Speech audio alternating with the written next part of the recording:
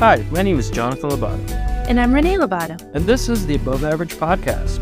Our mission is to create a space for conversations that move us away from settling for an average life on our own and moves us towards a purpose-filled life with Jesus.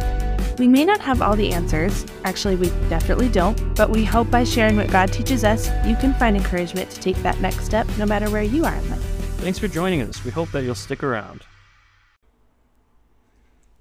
What is going on, everybody? My name is Jonathan Lobato, And I'm Renee Lobato. and welcome back to Above Average. We're so excited to bring you another episode. Today we're actually going to be talking about the topic of community.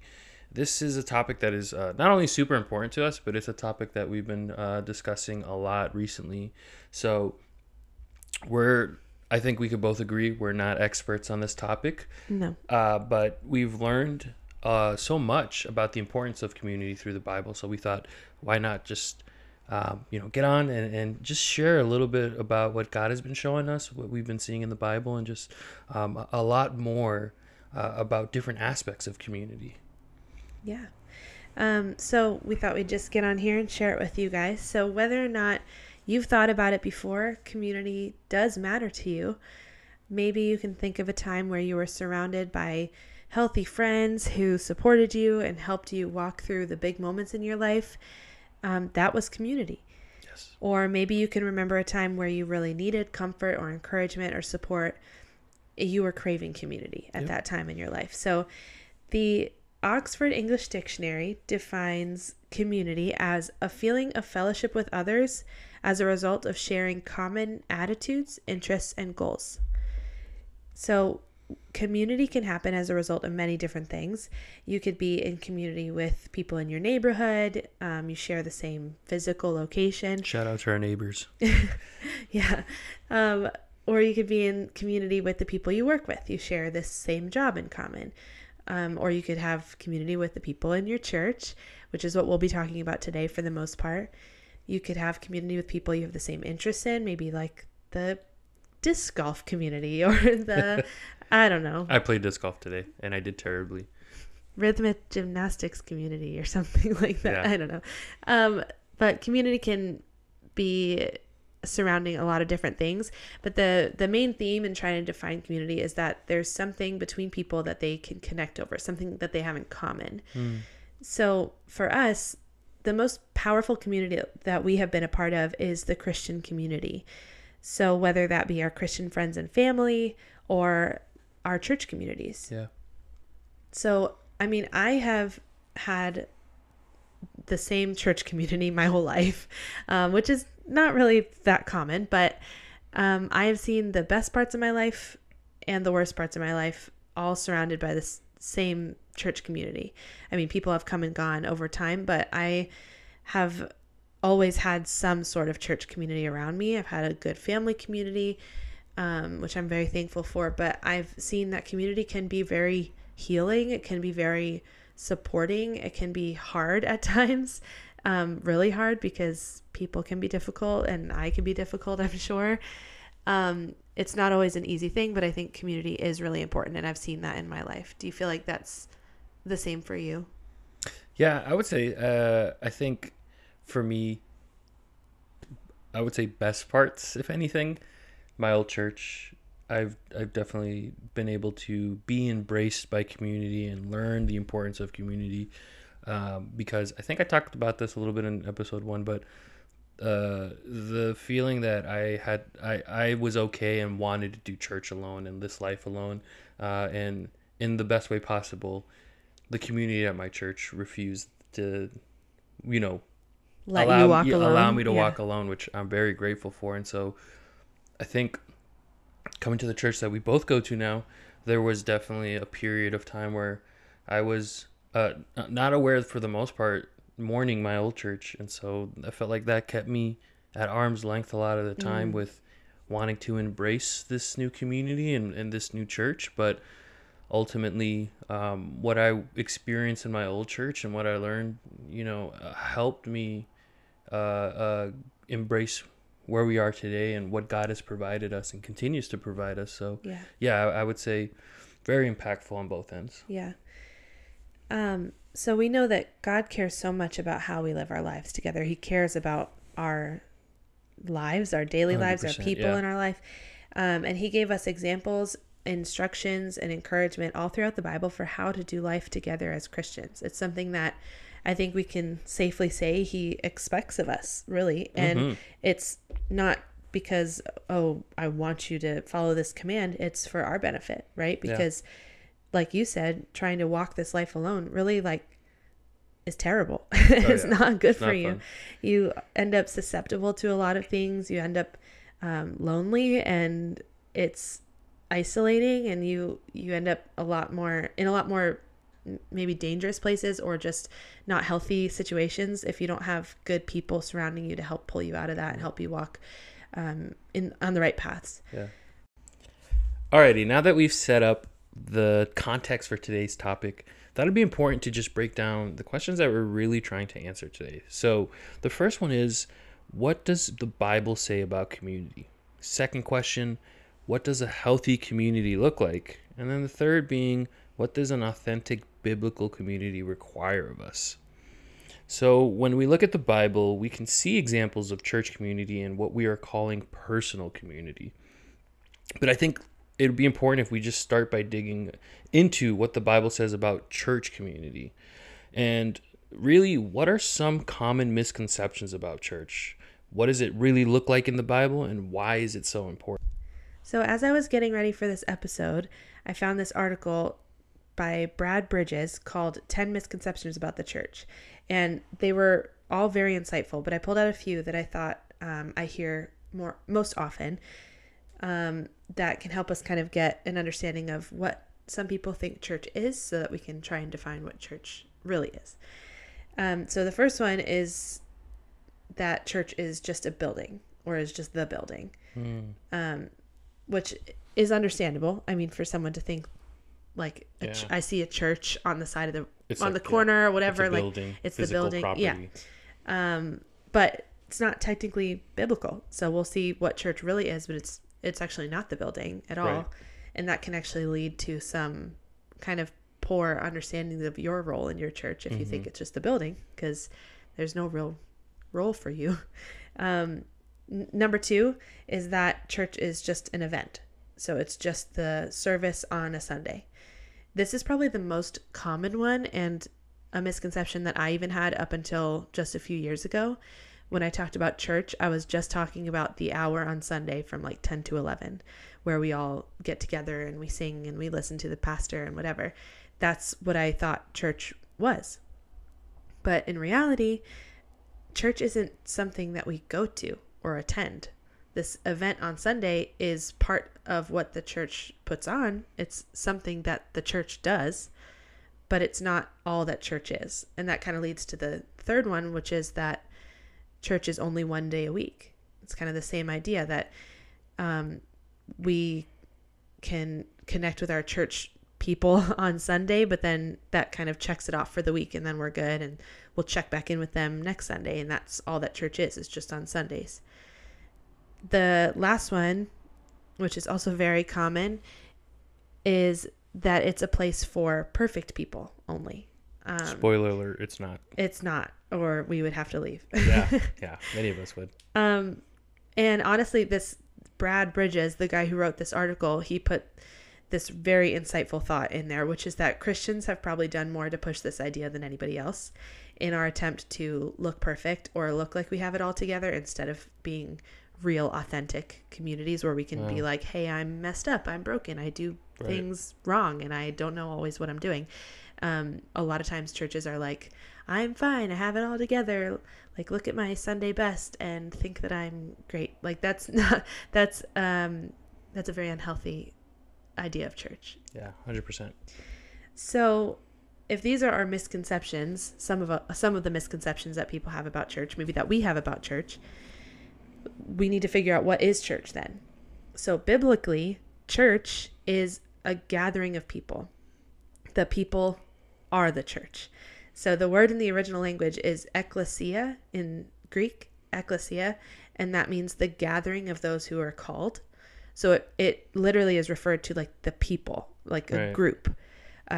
So something that I've been trying to, I think, switch in my brain and in my language over the last few years is like the words I use to refer to church, or the words I use to talk about church. And it seems silly, and it seems like, too nuanced maybe, but it actually is important, and it does kind of have an effect on our the way we involve ourselves in our church. So instead of saying I'm going to church on Sunday, just switching that to like I'm going to the church service, or I'll see you at the church service, I'll see you at the service. Like something like that is different than saying I'm going to church, because like the church is the people.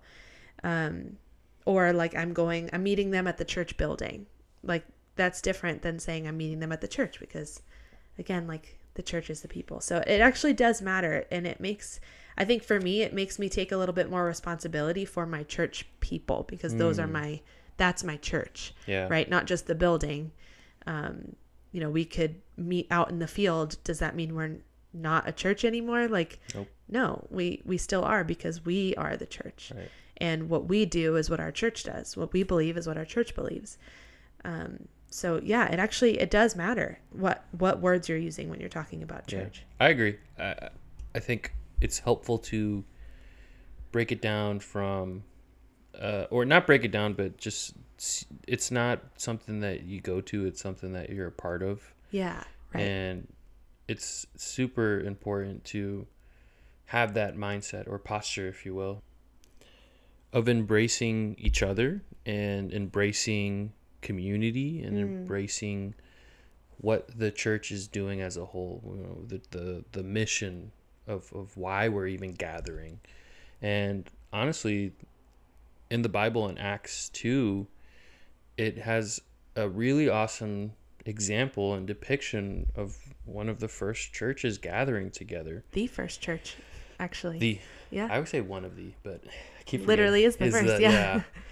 And so if you want to read along, we're in Acts 2:42 through 47, and it's this is what it says. They devoted themselves to the apostles' teaching and to fellowship, to the breaking of bread and to prayer. Everyone was filled with awe at the many wonders and signs performed by the apostles. All of the believers were together and had everything in common. They sold property and possessions to give to anyone who had need. Every day they continued to meet together in the temple courts. They broke bread in their homes and ate together with glad and sincere hearts, praising God and enjoying the favor of all the people. And the Lord added to their number daily those who were being saved. So I think a lot of people look to this passage as like a model for church communities today. A strong biblical community looks like this, right? And it does. We know that it wasn't perfect. We find out as we keep reading in Acts that there was definitely things they needed to learn and grow in, and as we all do. But we definitely can learn a lot just from these few verses about how these Christians lived their lives together. So what are some things that we can try to build into our church communities today that we see in this passage? Yeah. Well, the big one that stands out is the breaking of bread, which is they're just... We love bread. Yeah. Well, I love bread. Bertucci's but bread. I love food. No, please. Well, I don't want to go on a tangent, but Cheesecake Factory bread has the best bread. And then after Cheesecake Factory bread is maybe some Olive Garden? Texas Roadhouse. Okay. Yeah, that's fair. For those that don't know, this is my wife. And this is news to me that these two are her top two breads. This is terrible. Listen, Texas Roadhouse, I agree with you. I'm not disagreeing. Anyways, the point is... Give me some of that cinnamon butter. Yeah. Really good stuff. Anyways, breaking bread. Actually, I hung out with a buddy today, and he was saying how he had 3 of those by himself. Like this, just the butter. The cinnamon butter. Yeah. It was... no bread? No bread involved? He just ate the butter. It was, all right. It's like, I don't know. Okay. It's good. But the point is that they ate together. They spent time together. Like, think about how simple it is to just sit down and have a meal. Yeah. And last week we hung out with friends and we just split a pizza. Mm-hmm. And we could have just ate and went home, but we just split a pizza and then we spent hours just talking. close the place down. Yeah, We seriously. did. It was hitting the line of like where my anxiety hits of like I'm People start starting to sweeping. intrude in people's lives now. But something so simple to just get together Yeah. and It doesn't take a lot. just share a meal and just let the rest happen. Yeah. And you know what I loved about that get together was we got into some really good conversations based off of like one person asking like one question, and then it just went off from there for like 3 hours. Like Right. it really doesn't take a lot. It just takes a little bit of like thought to like check in with someone else or like ask maybe a thought-provoking question, and to take that time to start to get to know someone. It's really it's powerful, you know, Right. to share that space with people. Yeah. I also think in let me just pull it up real quick. In verse 46, actually nope, 45, they sold everything they had, like their possessions and property, to give to anyone. There's a different translation that says to give to the needy or give to the poor, and Yeah. it's just awesome when people come together and they're mission minded Yeah. and they want to serve their community. And even if that's not something that you're able to do, you know, just getting together and just like contributing to something together, whether that's volunteering your time to serve at a function or at like a kitchen, or like a soup kitchen or something. yeah, Right? or whatever the case may be, just being Yeah. together, being mission minded together, Serving alongside each other. yeah, exactly. I think powerful. it is powerful. I love getting to serve alongside, you know, my people at church. Yeah. You know, I used to be on the worship team, not anymore, but I enjoyed just worshiping together. Yeah. I get to do that now from my seat. But there are other opportunities where like we get to get together and just, you know, put ourselves to the side for a little bit and just do things for others, you know, bring joy to others. And so I think even something like that is simple, doesn't take a lot. It just, Yeah. we just show up and we do it together. And it's just an awesome opportunity to just grow with other people that want to continue to grow in their faith. Yeah. And want to continue to, you know, follow the mission that God had set before us of you know, being fisher of men, if you will, and, you know, finding opportunities to just bless others or serve with others, or, and, you know, and through that, you know, you just grow and connect and just Yeah. build strong relationships. Yeah. I think something else that jumped out to me from that passage was in verse 46, when it says, every day they continued to meet together in the temple courts. They broke bread in their homes and ate together with glad and sincere hearts. I know we talked about the bread thing already, but the thing that jumped out to me also in this verse is that it says every day they continued to meet together. Oh yeah.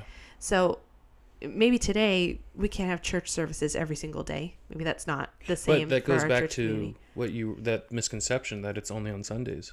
Exactly. That's right. That's what I was thinking. Like, there's something cool about finding a way. Maybe it doesn't look like having a church service every day, but finding a way to embrace your church community daily. Like, whether that means, oh, I need to think of I'm going to think of somebody from church to reach out to and call today and see how they're doing, or text and just check in on them. Or I'm going to pray for my pastor today and let him know that I'm praying for him. Right. I'm going to, you know, I remember thinking, I remember talking with someone from church and they said that they have a surgery scheduled today or something. Like, let me check in and see how that went. I don't know, things like that. Like, finding a way every day. I'm going to schedule coffee with someone and meet up with them. That's church too. Like, Yeah. even going to like a church event throughout the week, a prayer night or a life group. We love life group, like a small group or whatever that looks like at your church or in your life. But finding ways to participate in what either the church has going on throughout the week, or finding a way for you to just connect with someone from your church family Right. every day throughout the week, I think is really important. It keeps you kind of in that mentality and in that headspace of like, these are my people and this is my family and these are the people I can lean on. These are the people that are leaning on me, and I have resources, whether that's my time, my money, my food, my home, whatever that is, I have resources that I can share with them if they need it or if it will encourage them.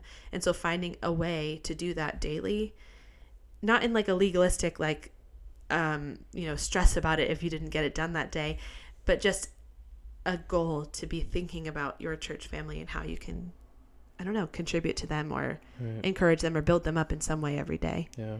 And kind of building that into your church culture, I think is really cool. And it's simple. Like even in this passage, it says like they just broke bread together and hung out with glad and sincere hearts. Hung out is my version, but like it's simple and it's joyful and it's daily. And I think that's beautiful. Like that's what church should be. Yeah. So as we can see, this church community that's described in this passage is from many, many years ago. But this is still a church community, a type of church community that can exist today. And it's expected to. So even after Acts in the rest of the Bible, God continues to provide direction and encouragement for us for the way a healthy church community should look. GotQuestions.org is a website that we have referred to before. Shout out to Got Questions. I think last episode we talked about it. We really like it. There's some other ones too, but this is a good one.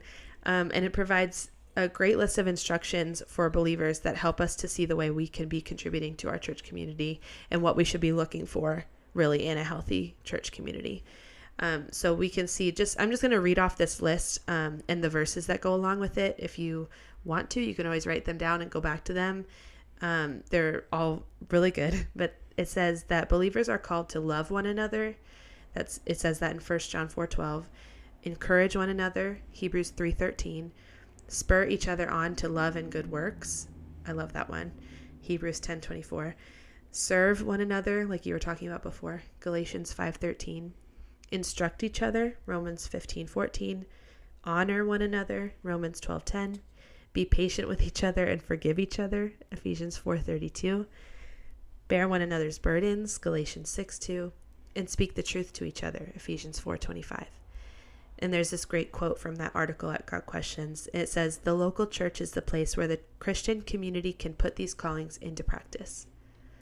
So did any of these kind of stand out to you more than any others?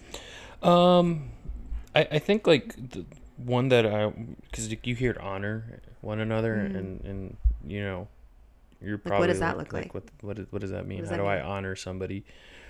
It makes me think of Mulan. What? Know? I don't know. It just makes me think of Mulan. Like, you'll bring honor to us all. You know. That's all I'm thinking about. I don't remember Mulan. I'm sorry. Oh, come on. It's all right. Someone out there will get that. Yes, I hope so. I don't want you to be alone in that. It's okay if I am. When I think of honor one another, I think, and this, you can couple this with loyalty or respecting one another, but how do I speak of you when you're not around? How do I make sure that, maybe we're two friends that are going through a difficult time. Yeah. How am I, representing you when you're not in front of me? Honoring can be, am I treating you the same way when I'm looking at you versus when you're not around me? And so that's good. I just think of honoring, and to add a little bit more to that, my relationship with my dad wasn't great at all, and so when I tell people my testimony, I don't go in there and I don't bash my dad, despite where our relationship is today. You speak well of him. I just say what I would hope somebody would say about me if I was in a place like that, which is, there's brokenness, there's struggle, there needs to be healing, and so like, how are we speaking of others when they're not around us, even if they have wronged us? And so I don't want to like go on a tangent on that, but that's what I think about when it comes to honoring. I don't know like if you thought the same thing or not, but if you did, great. But if not, love to hear your thoughts. But if there's anything else that stood out, like, let's definitely talk about it. Yeah, I think I did think of Mulan when I heard honor one another. But then after that, I thought about I think we all, and I'm going to talk about this a little bit more later on, but we all have different gifts and different skills. And I think it can almost be easy to compare or compete with each other at times. Not like you and me, Renee and Jonathan, but like, well, I don't know. But I mean, like in our church communities, there can be a level of like comparison. I know I've definitely experienced that. I mean, it's rare that I'm not struggling with feeling like I need to compare myself. Right. Or a level of like competition where I need to show you that I do this better than you, or I need to show you how well I do this so that you don't think that I'm not as good as you, or what. I don't know. There can be some like undercurrents of that sometimes, I think. And I know I've like definitely gotten caught up in that thought pattern. But I think when we're showing honor to each other, we're like recognizing like God has given you something unique and has made you as a unique person.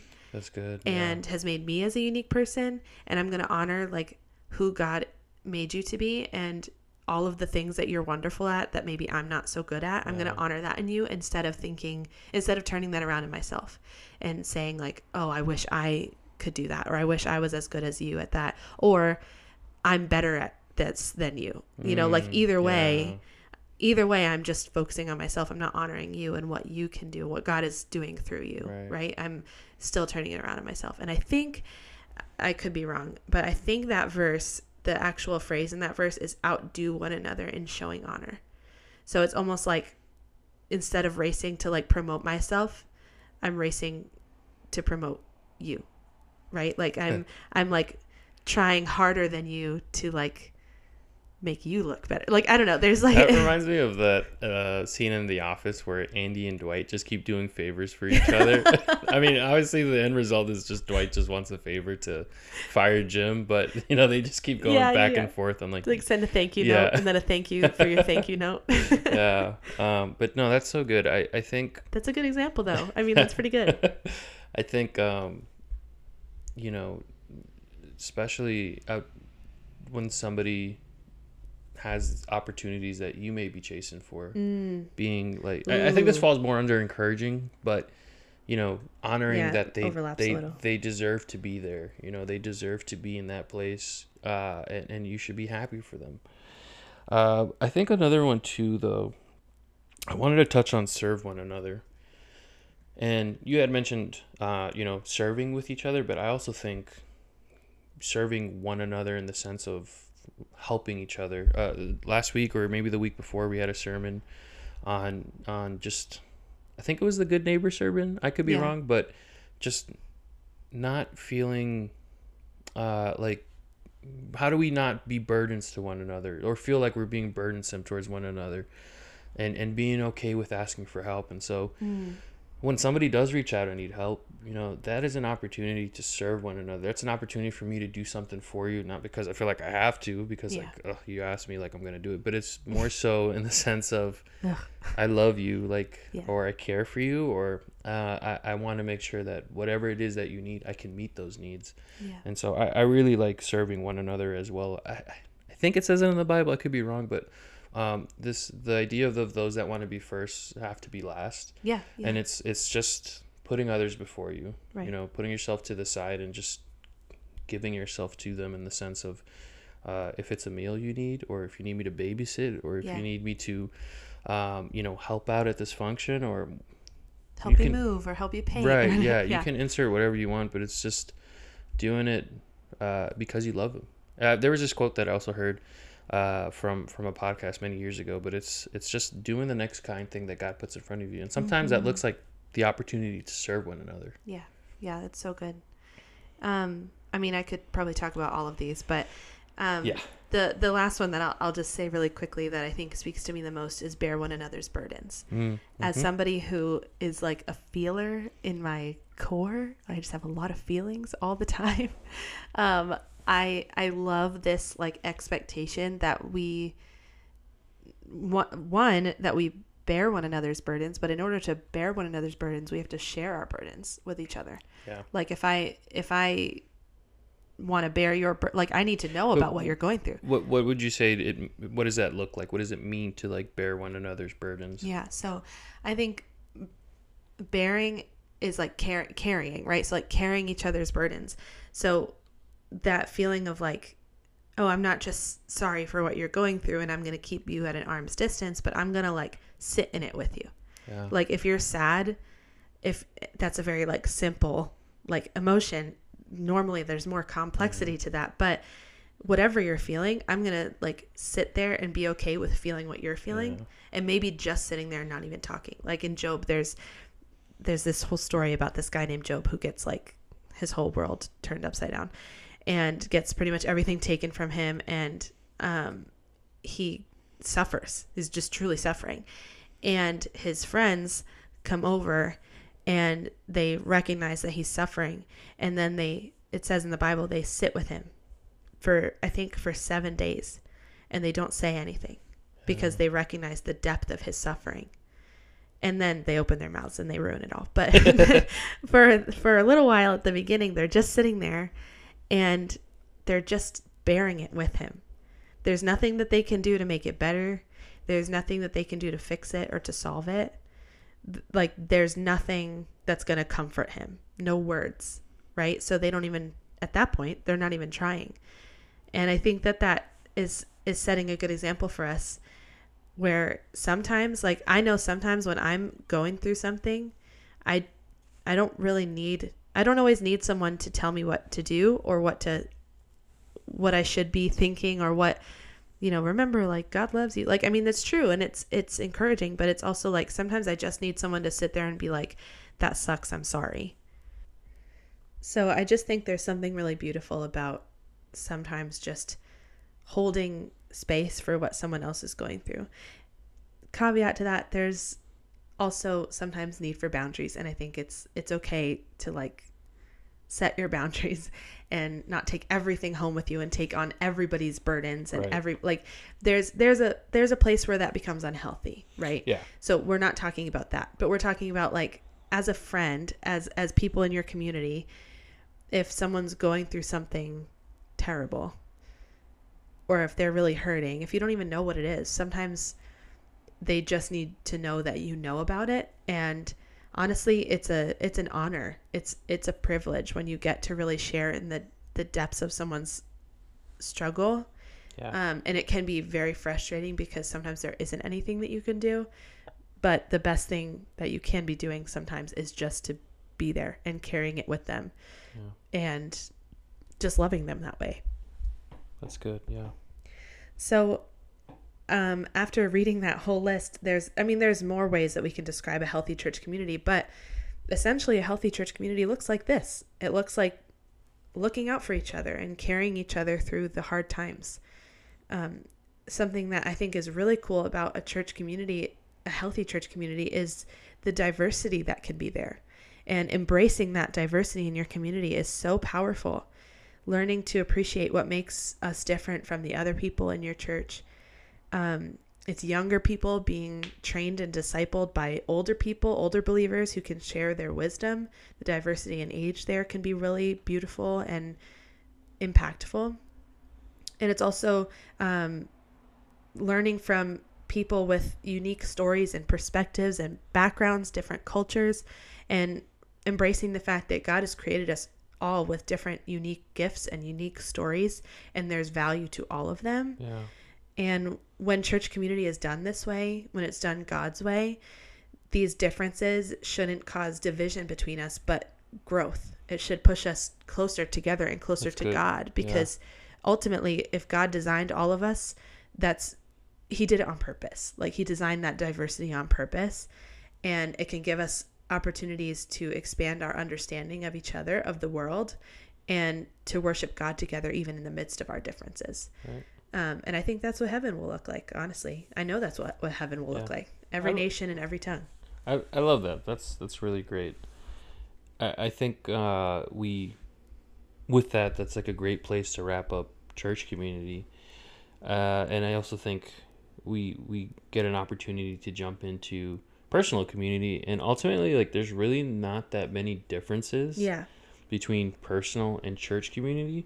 However, there are, which we will get into, some smaller differences that are more so available within a personal community that you won't always get. More specific to a personal community. And then in a church community. And so I think it's important to just start off with, like, personal community is something that we've been praying about.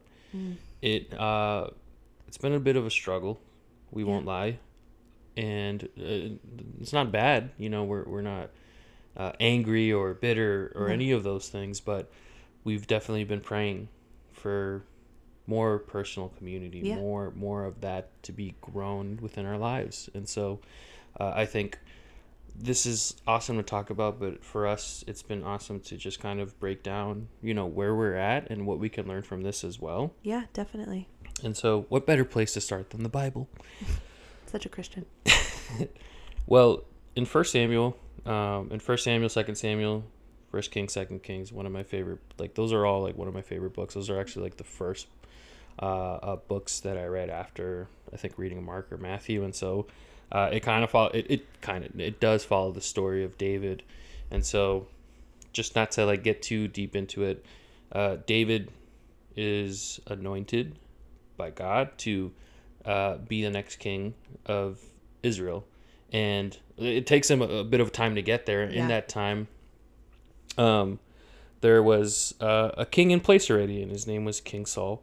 And unfortunately, King Saul had a hunch and could feel. I think at one point it says like the spirit leaves King Saul, and it just wrecked him. And through that, he became paranoid and jealous and angry. And where we're at right now is David on the run because King Saul is trying to kill him. And I think the craziest part of this story is David has a beautiful friendship with this man named Jonathan, who happens to be King Saul's son. And so you're already, it's like tension between David and Saul, but now you throw his son in the mix and it gets crazy. But I think what is beautiful, and I encourage those that haven't read First Samuel, or First Samuel, Second Samuel, First Kings, Second Kings, like, please read it. It's a great book. But you see, Gets crazy in there. yeah, you see this amazing friendship between two men. Yeah. And it describes them loving each other, being loyal to one another, having a covenant, protecting each other.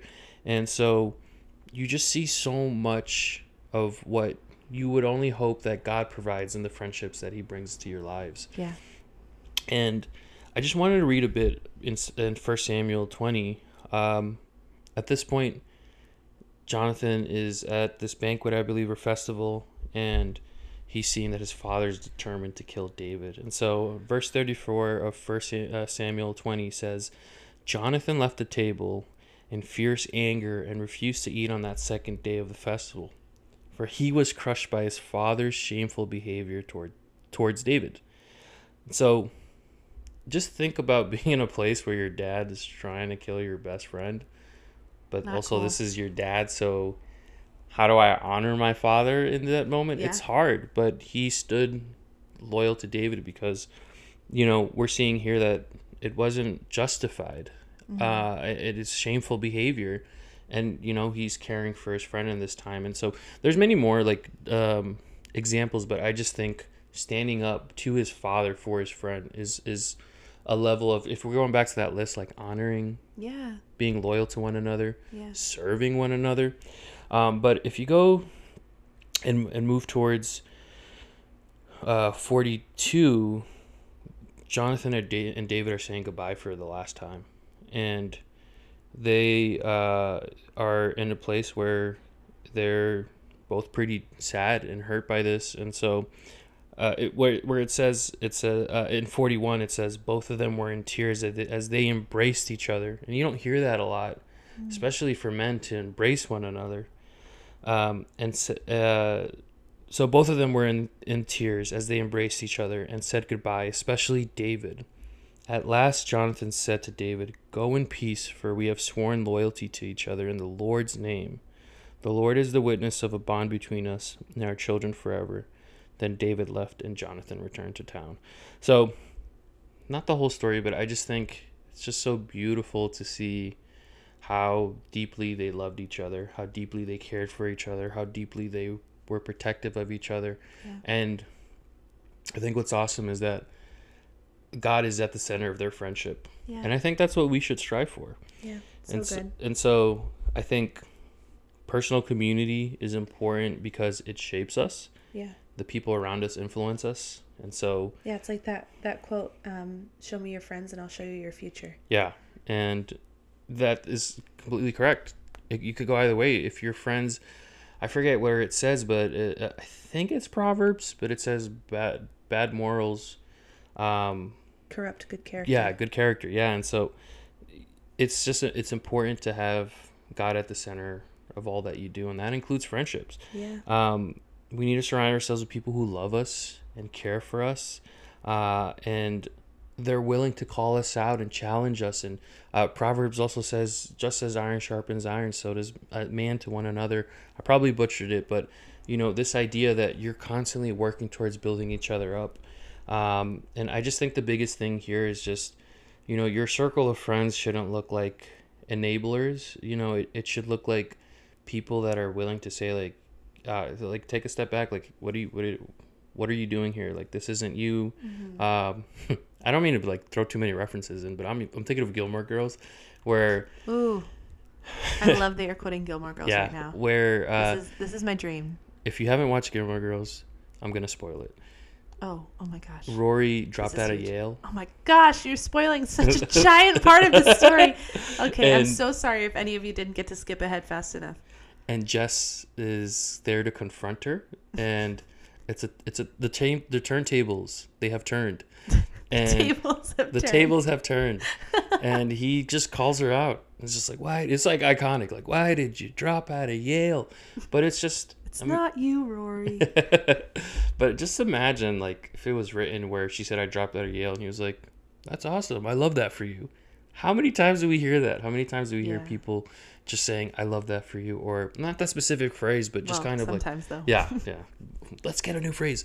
But how often do we see there's this fear of saying, like, I don't actually agree with that. And I just feel like for me to love you in this moment is to tell you that you're probably not doing the right thing right now. Let's figure out what that is. Yeah. And so I think, and not in a judgmental way. Yeah. But truly in a loving way. Exactly. Yeah. There's very little space left for that these days, right? Like, it's either you're like, you disagree with me, so you hate me, or you love me, so you have to approve everything I'm doing and say yes and like make me feel comfortable with everything I'm doing. Yeah. There's very little space left for like, hey, I love you, and I want to tell you, like, I don't know if what you're doing is the best thing for you.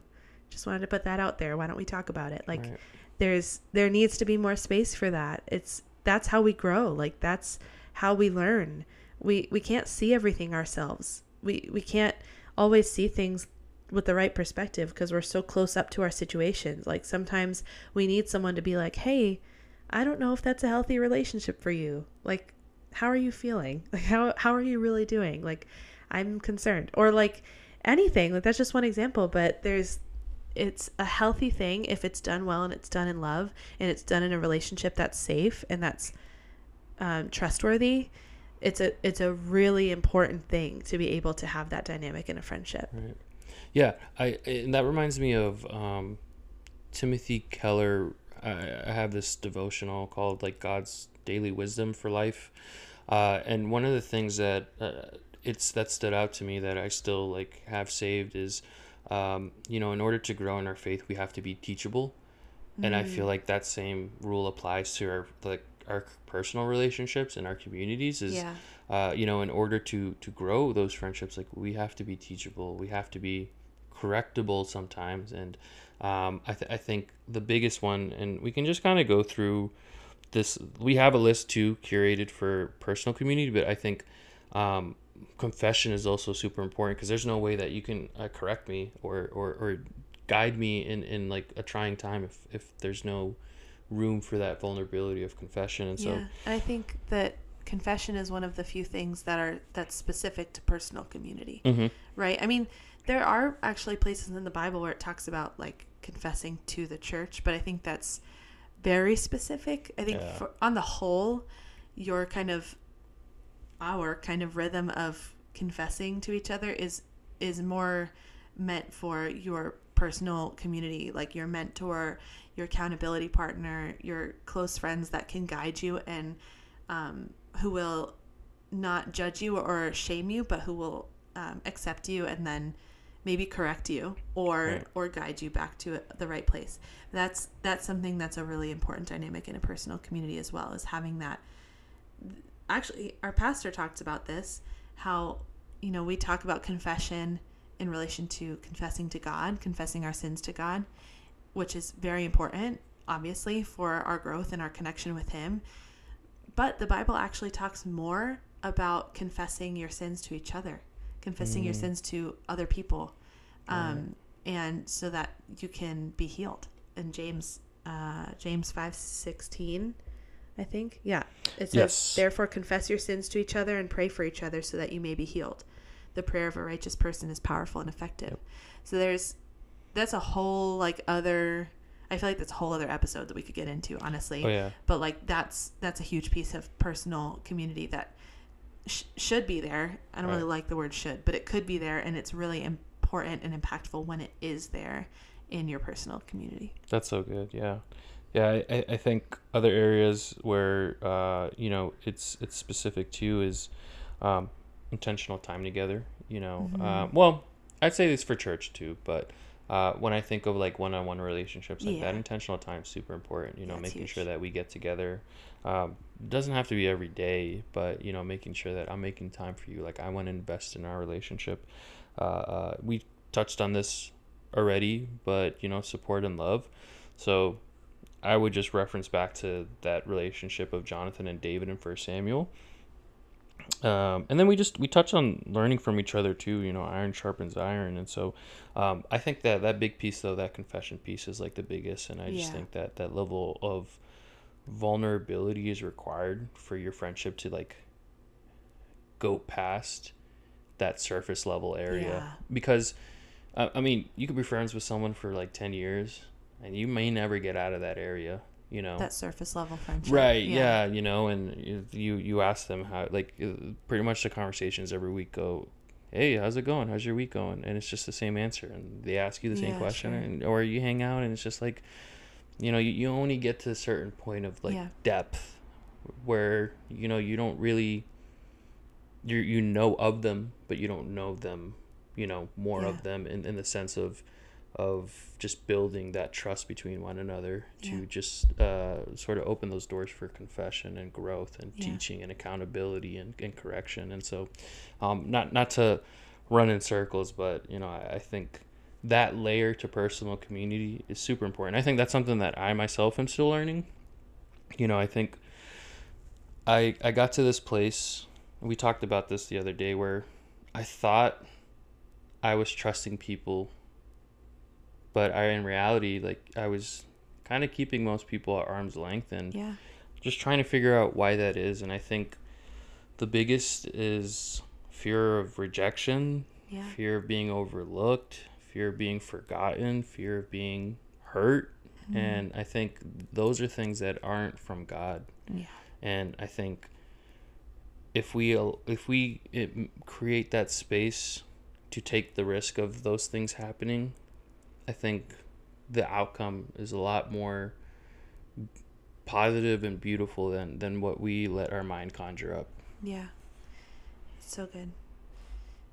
So we have a tiny little list of like just scratching the surface of what community as a whole. We talked about church community, we talked about personal community. They're very similar. So kind of as a whole, what are some things that community is not? I would say self-seeking, selfish, both go hand in hand, I would say. Competitive, we touched on this a little bit, but you are excited to talk about this awesome opportunity, and I have the need to one up you, and I'm not, just kind of going back and forth, the tit for tat. Enabling, I'm going down the wrong path and you're just, okay, cool, I love that for you. Harmful, unhealthy, and I think the biggest one, and if we feel like we're in this place where again, bad morals corrupt good character, an unhealthy community is pushing you away from God. Right. Yeah. So what are some ways to describe a healthy community? Yes. So healthy community is loving, intentional, selfless, encouraging, sharpening, discipling, growing, and will ultimately always push you towards God. Yeah, it's so good.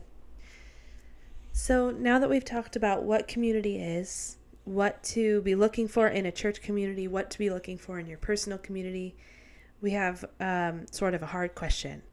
What does contributing to a healthy community require of us?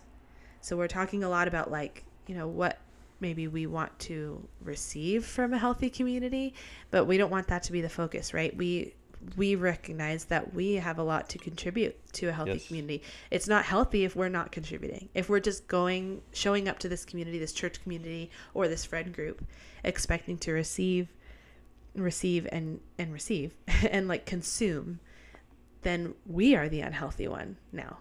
So just a few things right off the top of the head that is required to be a part of contributing to a healthy community. We have talked about this word several times already in this episode. Vulnerability. Yeah. This is scary huge. word. It's scary. It's huge. I think that we can often deceive ourselves into thinking that we're being vulnerable when really we're putting on a mask. Whether that's like things are all good mask or whatever it is. Something our pastor says is that if you are always wearing a mask and that's all that you let people see, then only the mask gets loved. And it's not until we can take off our masks that we can know what it's like to be fully known and then fully loved. That's convicting. That's convicting. Yeah. I think we also can deceive ourselves by putting on fake vulnerability. Also known as, in my head, selective transparency. So there's this quote from a podcast episode. I feel like every time we're saying like, oh, I have this thought, or I heard this quote, it's like from some podcast. This is from Chasing the Beauty by Mike Donahue. We've quoted this podcast before. This episode is called Emotions Are Not the Enemy, and it's really good, and everybody should listen to it. But they start talking about friendships and emotions in friendships, and they talk about vulnerability and transparency. So I'm just going to read this quote from their conversation. What's the difference between vulnerability and transparency? Transparency is, I will selectively tell you what I want to tell you about myself, and it looks transparent, but I'm never in a place of true vulnerability, which means you now have the power to judge me, you now have the power to shame me, or you have the power to reject me. I like to think of vulnerability as when I tell someone what I really want from them, and I give them the power to meet that need or not. So vulnerability is scary and hard, but I think it's very important to experience true authentic love. Because if we are only ever showing people half of ourselves or only the pieces that we can control and we feel comfortable with however they're going to react because we feel like guarded and protected, then we're only receiving love for like the portrayed pieces of ourselves. But vulnerability is when we completely let down our guards to somebody that now has the power to accept us or reject us. Right. And we are showing them that we have needs and that we mess up and that we are not all put together and that we are broken in some ways, and are giving them the chance to see that and the chance to either still welcome us into their lives and to love us or not to. That's the only time that we can really experience that true feeling of being fully known and fully loved, which is what God gives to us. But it's hard to let people give that to us because it's scary. It's just scary to like open ourselves up. Yeah. But that's part of what's required for community. It's something that we all have to learn to grow in. It's day by day. I'm still learning this, and I am honestly not very good at it, but I think ultimately just making sure God is at the center of that community and just trusting that, he won't lead you into a place that will look like rejection or will look like, the fears that we may conjure up when we're thinking of the word vulnerability. But yeah, I think moving forward, I think intentionality is also a Yeah, big piece definitely. that we have to make sure that we are actively pursuing in our communities. And the big thing about community is that at the end of the day, whether there is or isn't community, it has to start, and somebody has to start it. And sometimes that might be you, that might be going to your pastor and saying, I'm realizing we don't have a men's ministry or a women's ministry. Are you okay with me starting it? Having that um, ability to see that there is a need and not just be like complaining about it or Or waiting upset. for someone else to step Yeah, up and fill like that we need. need this, but I don't want to do it. yeah, yeah, which is not helpful. And you can raise a problem, but on the other end, you should be raising a solution or working towards one. Um, I think a good example is I had the opportunity to not facilitate, but sort of coordinate a men's hangout, and it's the first time in a while that our church has done something like that. It wasn't like a church event, but it was like a good amount of guys from the church that got together and we got to throw axes, and I was very bad at it, and that was a level of vulnerability, them seeing how bad my axe throwing skills are. But it required me to put guys in a group chat. And it's not like for like first world problems, but it's just Yeah. more so the notion of, hey, I would like to hang out with you guys and do this really fun thing, and just kind of leaving it there for them to say yes or no. Yeah. And it ended up being really awesome. And I think that opened the door for more opportunities for more guys to get together. Or today, I had the awesome opportunity to go disc golfing with, one of the interns at our church, and it ended up being a really amazing time, really fruitful time. And another level of vulnerability, I had to show them my really terrible disc golf skills. I'm really bad at sports, I'm realizing. No. But just taking that first step to just extend a hand, invitation, whatever the case may be, that is going to require intentionality. And then in addition to that, just continuing that consistency of being intentional with time together. And we've talked about this, Yeah. but I just think, it's huge, and it may take you or a group of people to just start it. And don't be afraid to do that, because you might be surprised with how awesome it ends up turning out. Yeah, that's awesome. I think another way that intentionality can show up in our communities, in our friend groups or our church communities, either way, is in asking questions. Yes. Like when you're in a conversation with someone, like asking someone questions about themselves, like that's a great way to just make someone feel comfortable and to start getting to know someone, and to start building a friendship. Because at first it's going to be like, what do you do for work? Where did you go to school? How many siblings do you have? Blah, blah, blah, which are all great things. But like you have to start somewhere, but you have to start by asking the questions. If you never ask the questions, you're never going to know the answers, and then you're never going to get anywhere. So just starting to think like, okay, there's somebody sitting here. There's someone I haven't hung out. Like, here's somebody I haven't hung out with much. I don't know very well. Like, what's something I can ask them? Like, Google it. Like, what are some great questions, conversation starters? Like, it's a great way to just connect with somebody, because everybody's pretty much comfortable talking about themselves. Like, everybody wants to like share from their heart and from their life and from their frame of reference and their perspective. But a lot of people won't speak up unless they're asked. I'm like that. I'm like, I don't really volunteer information unless I'm asked, because I don't want to burden people with like something I'm assuming that they're interested in that I have to say. I don't know, that maybe that's not healthy. But point being that a lot of people are like that, where they're uncomfortable maybe just coming up to you and being like, hey, do you want to hear about my life? Do you want to be friends? Like, but if you ask them, like, what do you got going on this weekend? Like, oh, that's cool. Like, how long have you been doing that? I don't know. It's just asking questions is a great way to connect with people. And I think it's something that is a skill and can Jesus asked a lot of questions. Yeah, right. Yeah, he did. And I don't know. It's also a sign that like I'm putting myself aside for a second.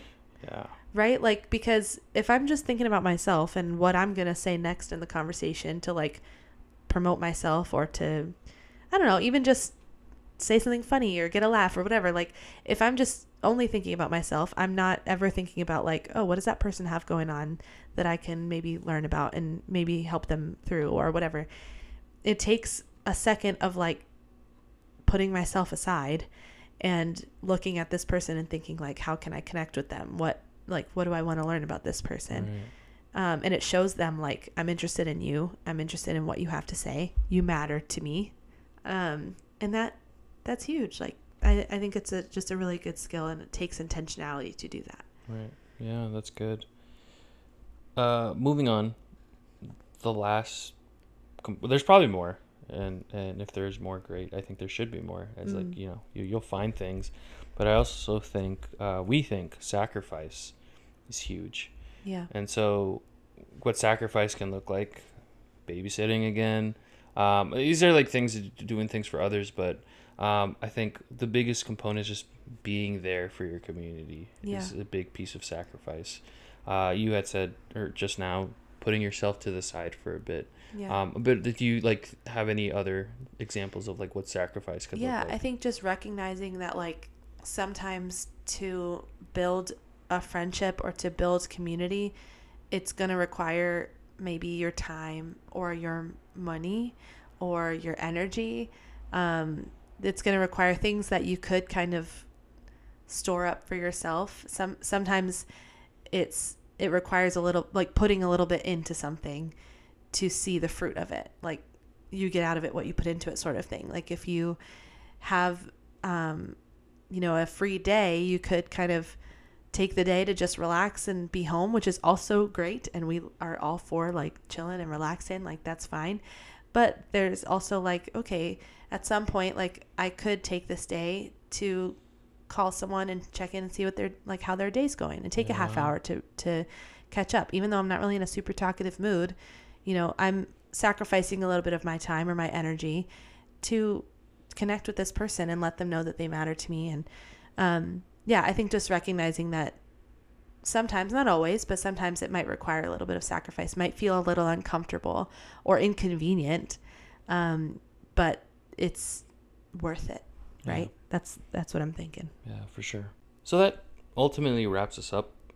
I think, if anything, we'd like to read Ephesians 4:2, that I think summarizes, I feel like it's more so at an individual level, but I think you could apply it to all types of communities. And it says this: always be humble and gentle, be patient with each other, making allowance for each other's faults because of your love. So ultimately, at the end of the day, whether it's personal or church community, whether you're starting out to figure out who your community is, or you're building and you're in the midst of, just growing and strengthening it, just remember, Jesus should be at the center of everything that you do with whoever you do that with. And the more time we put into it, the more intentionality, the vulnerability that we open up and allow into our relationships will continue to make those relationships and communities stronger. And so we just wanted to just take the time to just remind us, even ourselves, of how powerful and beautiful community is. But it starts with some of the simple things that we went through, and it also starts with us. And the understanding that community isn't just to give to us, but also for us to give in the same way.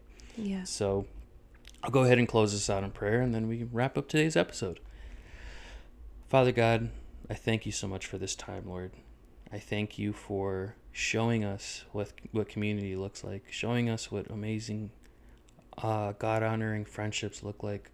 Lord, I pray for ourselves and for all those that are listening, to strengthen our communities, to help us find communities if we don't have community yet, to help us find those friendships if that's not where we're at. And for the friendships that we do have, Lord, that you just continue to help us pour into one another, and that we just pray that the Holy Spirit just comes in and just pours into our communities and friendships, Lord. Lord, I'm thankful for this time. I'm thankful to just be with you in this moment, Lord, and just pray that you just continue to show us and teach us and grow us, Lord. We thank you and we love you, and it's in your name that we pray. Amen. Amen. Alrighty, well, that wraps us up. We can't wait to talk to you guys next time, and we hope you all have a great day. Thanks for listening. Bye.